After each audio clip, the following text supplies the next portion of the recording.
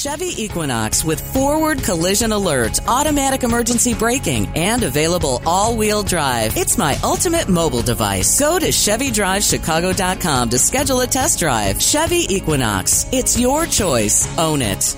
And earlier in the week, we had a conversation with David Lassen. He's a senior editor for Trains Magazine. He was not confident that they would be able to avert this railway strike, but they did. And President Biden hailed a tentative agreement. It is tentative. It's between the unions and the railway companies ahead of that strike deadline that was set for 12:01 a.m. tomorrow. He said this is a great deal for both sides. He was speaking from the Rose Garden. The deal, if approved by the union groups, included an immediate 14.1% wage increase and allows workers to see certain types of medical care, actually seek them without punishment. Because of the labor agreement, those rail workers will get better pay, 24% wage increase over the next 5 years, improved working conditions, peace of mind around their health care by capping the cost that workers will have to pay. And it's about the right to go to a doctor or stay healthy and make sure you're able to have the care you can afford. It's all part of this agreement. They earned and deserve these benefits. And this is a great deal for both sides, in my view. The agreement is also a victory for railway companies. With this agreement, railroad companies will be able to retain and recruit workers. They'll be able to continue to operate effectively as a vital piece of our economy. They're really the backbone of the economy.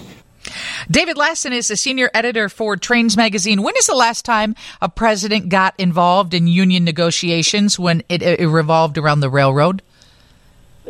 I'm not so sure specifically in the case of the railroad, but I believe I heard something earlier. It said that President Reagan might have been the last one to be involved directly in any kind of a negotiation. So it is a rare occurrence. It is. And do you think the tentative agreement will be ratified?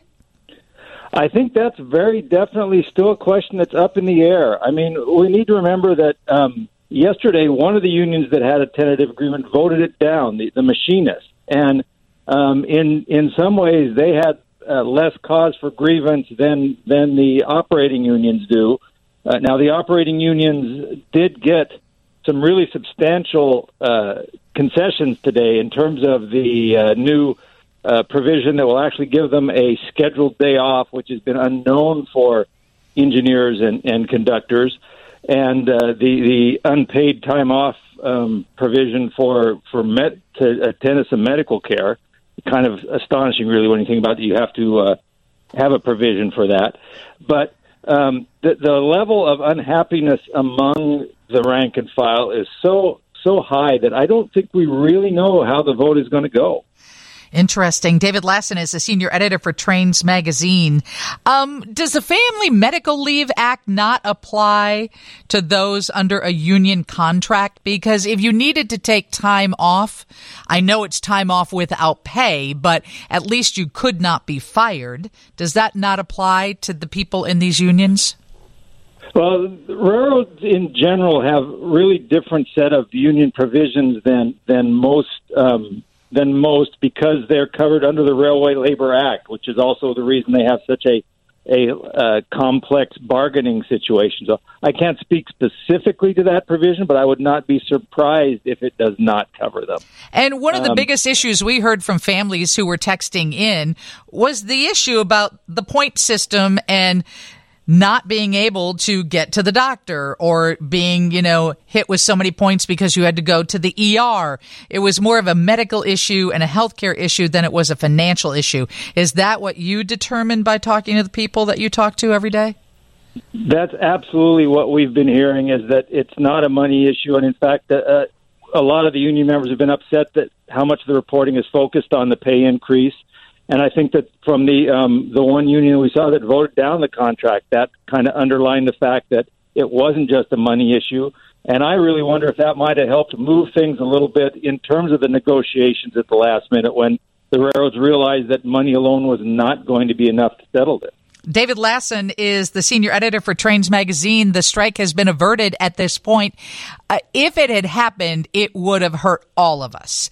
In what ways would it have hurt us? I mean, financially, they said it would be a hit of $2 billion a day, but as individuals, it would be about goods and supply chain issues, right? Well, and in the Chicago area, I mean, you know, your metro commuters, many of them were going to have to suddenly find other ways to work. But yes, I mean, if you were car shopping, which we all know has already been a difficult proposition, you know, a lot of your cars are delivered by train. The ones that aren't, parts are delivered to the factory for their construction by train. I mean, there are very few goods in this country that aren't touched by the railroads in some way. And when will we know if this tentative agreement will be ratified? Well, the ratification process, I don't think we have a schedule yet. It could take a month. It could take more. We'll definitely be watching that. I know that the next date to kind of watch is the machinists, when they voted their contract down, they set a September 29th date for a possible strike. Now, they've said they will try to go back to the bargaining table, but we haven't heard for sure if that's going to happen, or when. So definitely things are still up in the air. I mean, we've definitely avoided an immediate problem, but it's still possible it could crop up again down the road. Okay, and Bill's got a question for you. Hey, Bill, what did you want to ask David? Well, I was just wondering, it's great that the lady, I'm concerned about the railroad, the commuter trains. If it isn't passed, will it, if they say, no, aren't going to go along with it, will there be another, I heard something about a 2-week cooling off, or they wouldn't just, okay, Wednesday it doesn't pass, Thursday or Friday they shut it down, but would there be some kind of warning? I think there would definitely be some kind of a warning period. I mean, if nothing else, the unions need to get their plans in place to strike. I mean, we have seen that they had started sending out stuff this week for 3 or 4 days in advance for if there had been picketing. So there definitely will be some kind of a warning period. David, thank you for joining us. We appreciate your input on Chicago's Afternoon News. Glad to do it, Lisa. Hey, coming up after Steve's newscast from the Northwestern Medicine Newsroom, Rob Shooter is going to join us. Did you see the video that has gone viral? One of the guards guarding the Queen's casket yesterday just dropped, just passed out, face planted. People are also analyzing whether Meghan Markle is suffering from anxiety, and the crowds are enormous. All of that on the way next on 720 WGN.